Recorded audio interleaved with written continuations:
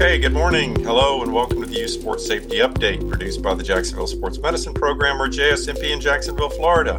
JSMP is a nonprofit advocacy and prevention program that is dedicated to youth sports safety through awareness, advocacy, and prevention. Joining us today is an accomplished certified athletic trainer who has a unique work setting, not only with rugby athletes, but served as the athletic trainer for USA Wheelchair Rugby League. Her wheelchair team recently returned from international competition in England, and she also serves as the athletic trainer for the Jacksonville Axemen rugby team here in Jacksonville, Florida. So please welcome Mary Lockwood Slover. Hi, Jim. All right, great to have you here again. So tell us a little bit about how your career has evolved and your passion for rugby has grown, which is a little different. Well, it all started back in 2006 when you came to me as my colleague and said that there was a new rugby team in Jacksonville and they were looking for somebody to help. And I was a brand new athletic trainer. I had just finished my first year of working with the high school. And I kind of wanted to do something over the summer. So I just volunteered my time. And here I am almost 20 years later. And you end up married to the marketing director, right? And I married the co-owner of the team, and now it's family for me at this point. So how has this helped you in your roles on the sidelines? And tell us about rugby and the medical staff. You know, soccer, you got to wait till you're invited to come on the field, it seems like. And with rugby, there's different. So what's different about it with other sports? Rugby I've worked a lot of sports, obviously, because I've been an athletic trainer for a while in a lot of different settings, but rugby is the only sport where I feel like how good I am working and my performance on the sideline affects the outcome of the game. So if I'm not having a good day and I'm not as quick as I might be on another day, it can be a win or loss for the team. And that's because in the sport of rugby, athletic trainers can go on and off the field whenever you have an injury. We're very active on the sideline. You have to be ready to go at any minute because the game doesn't stop. We don't have timeouts every 30 seconds. So you have to be ready to fix something quick. Okay. So share your experience with the sport, or you've been sharing your experience with the sport with other athletic trainers. So how did you get started? I know you got started through kind of my introducing you to it and your internship in that, but what's your impact been on other athletic trainers and their getting involved in it as well? So I started an internship program just because I wanted to share the sport with other athletic trainers, and it became a good place for students, most from UNF, but there's been some from a few other schools as well that either want to go into the athletic training program or are currently in it. They come and they work with us during the summer, and it has been really great. I've probably had close to 20 interns now that have come through the program. Some either do a great job or they don't last with the sport. You have to be a certain personality to fit in with this type of sport. But I've had Kayla Jones has continued working rugby with me, as well as Andy Gibbs. She's currently working with the women's rugby team here in Jacksonville. And Haley Frazier has just been named as the athletic trainer to the USA Rugby League team. And she worked with them a couple weeks ago when they played Canada. So I'm very proud of everyone who's come up through the program, share the sport with them. Okay. Well, you mentioned a couple things there. One, the rugby athletes are different, but it takes a different kind of athletic trainer. So speak about what are some of the traits you think that a rugby athletic trainer would need, and then talk a little bit about the personalities of rugby players and what they're like. So I found it when I started working hockey, for example, I was working with a totally different type of athlete. And we know in a variety of ways, MMA athletes are different. You know, football players, track athletes are different and that. So tell us a little bit about those two aspects, if you would. Yeah, it's basically, I like to talk about every sport as kind of like its own breed. And just have to mention baseball because they're one of my favorite breeds. I think baseball players are the funniest people on the planet because they have so much time in the dugout to be silly. Rugby is different. It's a very family-based culture. It's very, I guess I could say, like ride or die for each other. Military people are very attracted to it because of that family aspect. And they're just rugby players do things differently than traditional sports. You've got to be, as an athletic trainer, willing to adapt to them and not just be like, well, that's not the way I do it. Because it's a different type of sport. Like what I was going to mention is they don't wear braces. So you have to be ready to tape everything. And I know a lot of athletic trainers aren't used to that. I tape shoulders, I tape knees, I tape ears, you tape padding on everywhere because braces just aren't a thing. You can't wear braces because that can hurt other players if there's anything that is sharper.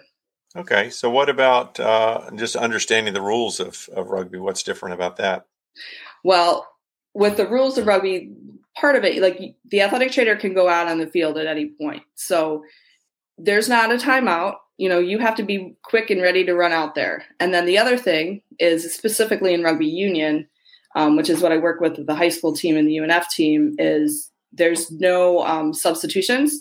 So you have to be out on the field and you have to determine within 30 seconds, 60 seconds, whether that athlete can stay on the field or not. Because if the athlete comes off, then they're off for the rest of the game, whether they're injured or not, which makes it really, really difficult with concussions.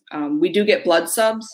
So you have 15 minutes to clean up some blood, and then they can go back in without having to stay out of the game. But concussions, it's pretty much, if you have a symptom concussion, you're out, whether you actually have one or not. Okay. So concussions, it's a go or no go decision. Blood, you have a little time to work for that. And you see a lot of that. So how about addressing soft tissue injuries, which I'm sure are very prominent, and there's a lot of wear and tear over the course of a season. So what do you do to, one, keep them in the game and to promote their healing? So massage therapy is probably the biggest thing I do with my rugby athletes, particularly the adults athletes. I don't do a lot of massage with the high school kids, but definitely for the adult athletes, massage therapy is what keeps them going through the season. I think that it not only, helps with their injuries and get rid of any adhesions and promotes healing in the body, but it also allows me to spend time with the athlete and build a rapport. Makes them feel good if somebody pays attention to them and, uses their hands to help them feel better. It's just kind of like in a world where healthcare is very rushed and impersonal, taking time with your athletes, I think, is important. Okay. So I think you mentioned there just hands-on therapy is one of the essentials, utilizing your hands for treatments and that, not necessarily a lot of different modalities. There are a lot, but using your hands and the techniques that you've learned, as well as the multiple taping and strapping techniques that you've learned over time in that. So head injuries would seem to be very common, although we find that when they teach proper rugby tackling, some of those may or may not be reduced. So what do you see in as far as the attitudes and culture changes regarding concussions in rugby? Well, I think that particularly in all sports across the board, there's less and less people that want to play contact sports. I think that parents are afraid of concussions. I think that athletes are afraid of concussions, and I think that's okay to have a healthy fear of concussions. However, I think if you can play a contact sport safely and have an athletic trainer on the sideline that is your healthcare advocate during the game, then outweighed by the benefits of playing contact sports. As far as my specific rugby athletes, over the past 15 years, I've noticed that they really are on board as far as proper concussion treatments. I don't really have many issues with my athletes anymore. Every once in a while, I'll get somebody that say, oh yeah, I wasn't really being truthful about my symptoms. But at this point, I can pretty much tell if they're lying to me. That's good. And better educated, but you've built a lot of trust over time. And that, and the greater the trust, the greater the relationship with that person. Tell me a little bit about what is the difference or what's the benefit of proper tackling in rugby? Well, I mean, proper tackling, you're not tackling using your head. You tackle in rugby using your shoulder. So that does we do get a lot of dislocated shoulders and subluxed shoulders and things like that, but AC joint separations. But the head injuries are probably about the same as in football. I actually see just as many in soccer and lacrosse as I do in rugby, because you're not using your head. You're not as a weapon. Okay. So you recently turned from an international competition in a wheelchair rugby league. So tell me a little bit about what is different about, and apparently there's some different kinds of wheelchair rugby, and what challenges do you face with these athletes?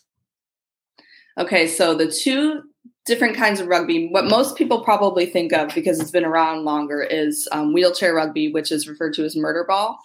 And that is kind of like its own sport. It's not really similar to the able-bodied running rugby, but wheelchair rugby league, which is where I just was at the World Cup, that is very similar to the running game of rugby league.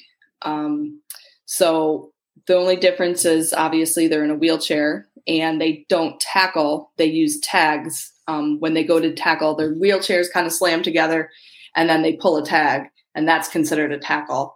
And then they reset up the play. But everything else is just the same as the running able-bodied game, and it's just as exciting.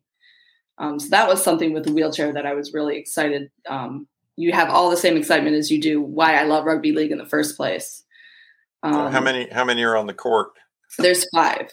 So we could name 10 to a team, and then there's 5 on the court at a time. And are you seeing a lot of hand injuries because of these collisions and things like that? Hand is probably hand and arm and shoulder were the biggest things and it was like a joke when we were there too, that I had all this like tape to tape ankles, and like I wasn't going to be taping any ankles with the wheelchair team. They didn't need it. I did a lot of blister stuff with the hands. I even did hand massage, which I'd never thought of to do with an athlete before. You think of that more as a feel-good thing, but these athletes are using their feet not only to tackle, control the ball, pass the ball, but they're using it to propel themselves, their hands, instead of their feet. So they're used for everything. And if you have something go wrong, you can't just keep going because your hands are propelling everything, every aspect of the game. So you beat Scotland in your very first ever game played in wheelchair rugby league. You scored on a try in the first 28 seconds of the game. So it was pretty encouraging for all the guys there, I'm sure. And you find you have men and women are playing this together? Yeah, actually, and wheelchair rugby league is the most inclusive sport that I have ever heard of. Not only do you have men and women on the team, but you also have disabled players and able-bodied players. You're allowed to have 2 able-bodied players on the team. So, and you might think, well, why would you want able-bodied players on the team if it's a wheelchair sport? Well, it's all about inclusivity. There's been several stories I've heard where people have gotten involved with the sport so they could play with a family member. My family member is disabled, but I'm not disabled, but you get to play the game together. So I like that about the sport. And yeah, we started up the team. Carolina Rugby League, it's kind of they're based out of the Carolinas. They started up the team, and we'd been scrimmaging each other for the last 2 years. Never played a game against anyone because there's no one to play over here in the States. And scored our first try in 28 seconds, and it was incredible. Probably drink a lot of whiskey over there, but no, we won't go into that right now. But anyway, I had a great time in Scotland a couple of years ago. What's the biggest challenge of working with these wheelchair athletes? You talked a little bit about how much they use their hands and their arms and their shoulders to play. They've got to propel themselves, and that. So, what are some of the things you noticed, even in your experience over in England? What you were dealing with and what they were dealing with? Well, yeah, it was all upper body, basically, of course, that I was dealing with. Some back issues. Then there were the issues that I'm not used to dealing with as far as, they're disabled athletes in the first place. And what is the disability that put them in the wheelchair? And even just the logistics of getting a team with wheelchairs around is something that really opened my eyes to people that use wheelchairs everyday life. the team had most of the players were in wheelchairs, not all of them. And they would have their day chairs and they would have their sport chairs. And we would have to travel around through the airport with 2 wheelchairs and all their luggage. And it was a logistics nightmare. I'm not used to that, but this is what they live through every day. And the World Cup was really great. They gave us a bus and our own driver, and we stacked the wheelchairs in there every time we went anywhere. But, I think a lot of people don't realize that, accessibility for disabled people is something that needs to be more worldwide, I think. Exactly. I worried about, or I noticed that when I was over in Europe, whether it's cobblestone streets or the loo, how small they were. There weren't ADA facilities as we have here in the U.S. And so I'm sure I thought a lot about that. Must be a real big challenge. And again, working through their disability that is there already. You mentioned a player that was legally blind. And how do you take a concussion test when, one, you can't stand up for balance and you can't see the computer screen? So what do you do? Yeah, I mean, I had to do for the World Cup. I had to do the standardized test. I had to do a SCAT test on all the players, and I had to do the computerized. It's called Cognigram, which is different than what I'm used to over here, but it was similar, kind of like cognitive test on the computer. And he's legally blind, and he plays great rugby league. I mean, he's on the USA team, but he does have some vision issues.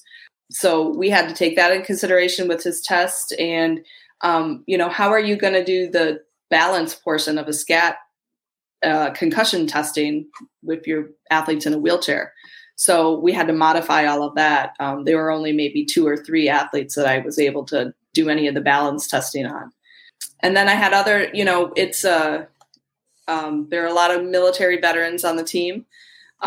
We had to, be considerate of some PTSD and traumatic brain injuries and the side effects that come along with those. We have an athlete that is super sensitive to flash photography. So there were points, it was a big event and we were doing headshots and, we kind of had to have, push her through a little bit quicker so we could get her out and be sensitive to those kind of things. And loud noises and anything that can be triggering of PTSD, we had to be really sensitive to with these athletes. That's pretty amazing. So it's definitely a situation where you've got to know your athletes very well individually and what their needs are, what their disabilities are, what their strengths, weaknesses are with that. So what would you recommend to an AT who's feeling a little bit, hey, I need a new lease on life? What would you recommend to them? I would recommend volunteering. You can volunteer with adaptive sports, volunteer for something in need. And I know that's hard to say, where I think the athletic training community is very burnout. I've been very burnout. But volunteering my time has been something that reignites my passion for athletic training. And when I get to work with athletes who I really think can change my skills and have me grow as an athletic trainer, it's well worth it. And it's well worth volunteering your time. And it doesn't have to be adaptive sports. It could be youth sports or, other kind of like Special Olympics, things like that. But I think volunteering is the most important thing.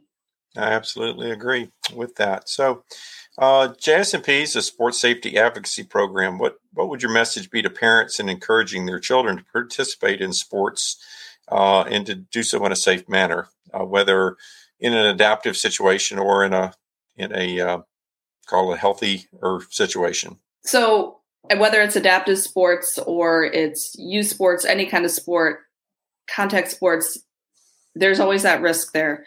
But having an athletic trainer on the sideline as your healthcare advocate takes away a lot of that risk. And it's okay to play contact sports as long as you have that healthcare advocate there for you. Don't be afraid to play the sport you want to play just because, you're worried about getting hurt, because that's what athletic trainers are there for, is to make it the safest environment possible. So that being said, if you are considering your child playing a sport, make sure they have an athletic trainer involved or, qualified medical staff on the sideline, especially contact sports. It scares me sometimes. I think about, the Pee Wee football games that I know they don't have anybody on the sideline. And these are little children playing a contact sport. Those are great. Yeah, it's always, why do you go to a pool without a lifeguard? You should never go to team sports, any kind of sports, without a certified athletic trainer present as well. And I know you've got your you've got a 7 and a 5-year-old that are interested in rugby. Your 7-year-old is sweet as a little peanut there, mm-hmm. but because she's in a safe environment and protected, you can help her. Do some of these go back to the adaptive athlete for a minute. Do some of them in the wheelchair, maybe the ones that had a history of TBI, do they wear a helmet at all just in case that wheelchair gets flipped and they would hit their head? No, they don't really. In rugby, whether it's wheelchair or able body, you don't wear helmets. You can wear what's called a scrum cap. I didn't see any wheelchair athletes wearing it. It would be very difficult for them to hit their head unless it was slammed against the ground. It would be more whiplash type stuff, and the helmet's not going to help you with a whiplash brain injury, as you know. I'm not asking for a recommendation. Have you all ever practiced with the Guardian cap or seen something like that involved in rugby? No. It's more the skull cap, which protects the ears. And do you see a lot of cauliflower ears like wrestlers get? We do, yeah. Okay. I always joke around that cauliflower ears is my favorite injury. Okay. All right. So tell us, you've got a little story about a fellow named Mac. Mac is one of our wheelchair athletes. I think he lives in Charlotte. He lives up in the Carolinas somewhere. Anyway, so he was our athlete that scored the first try in the first 28 minutes. And there's a photo of me, and I'm just like going in after that try was scored and going nuts. And why I was going nuts was because I was just up in the stands talking to his mother. We were watching a game that was before our game. And she had tears streaming down her face, just being at this incredible event, because that day, our very first game we ever played against Scotland, was the 6-year anniversary of his accident that put him in a wheelchair. He was a football player at Wofford College. Is that how you pronounce it? Mm-hmm. He fell off a balcony and broke his back. So then he's paralyzed from the waist down. So that being the 6-year anniversary, and he was not only scored the very first try, he scored a hat trick in the game, was named man of the match for the game. So he was the MVP of the entire game. And then he was named to the top 10 players in the entire World Cup for wheelchair. So talking with his mom about it, of course, after he had his accident, she was, what are we going to do? What's going to happen? He was an athlete. And she told me, and, we talked about how no one would ever want that to happen to him. But look where he is now. He never would have been at the World Cup if that hadn't happened to him. So he wouldn't have been, this star athlete. I mean, he was still a good athlete, but he really found his calling. So you just never know where life is going to take you. And I just think that's a great feel-good story. Yeah, that's a wonderful story. I have a friend, Patrick Young, who was on the UF basketball team, and he's paralyzed in an accident recently. And, his attitude is just to choose joy in the situation. And it sounds like that's what Mac did too. And you adapt, and you are grateful for all the many great blessings in life that we are given. And so it's great to hear about Mac, and what you're doing, Mary, for these athletes is an amazing tribute to you and the athletic training profession. And thank you very much today. So thank you. We hope you enjoyed today's episode of the Youth Sports Safety Update. JSMP is dedicated to youth sports safety through awareness, advocacy, and prevention. Make sure your school or sports team is safely prepared by having a certified athlete or licensed athletic trainer present. Please check out our website at jaxsmp.com. The Youth Sports Safety Update is produced by JSMP, and your host and producer today is Jim Mackey. Join us again soon, and check out our website. We'll have some show notes, Mary's contact information, some information on wheelchair rugby there for your benefit. So again, thank you very much, and join us again on the Youth Sports Safety Update.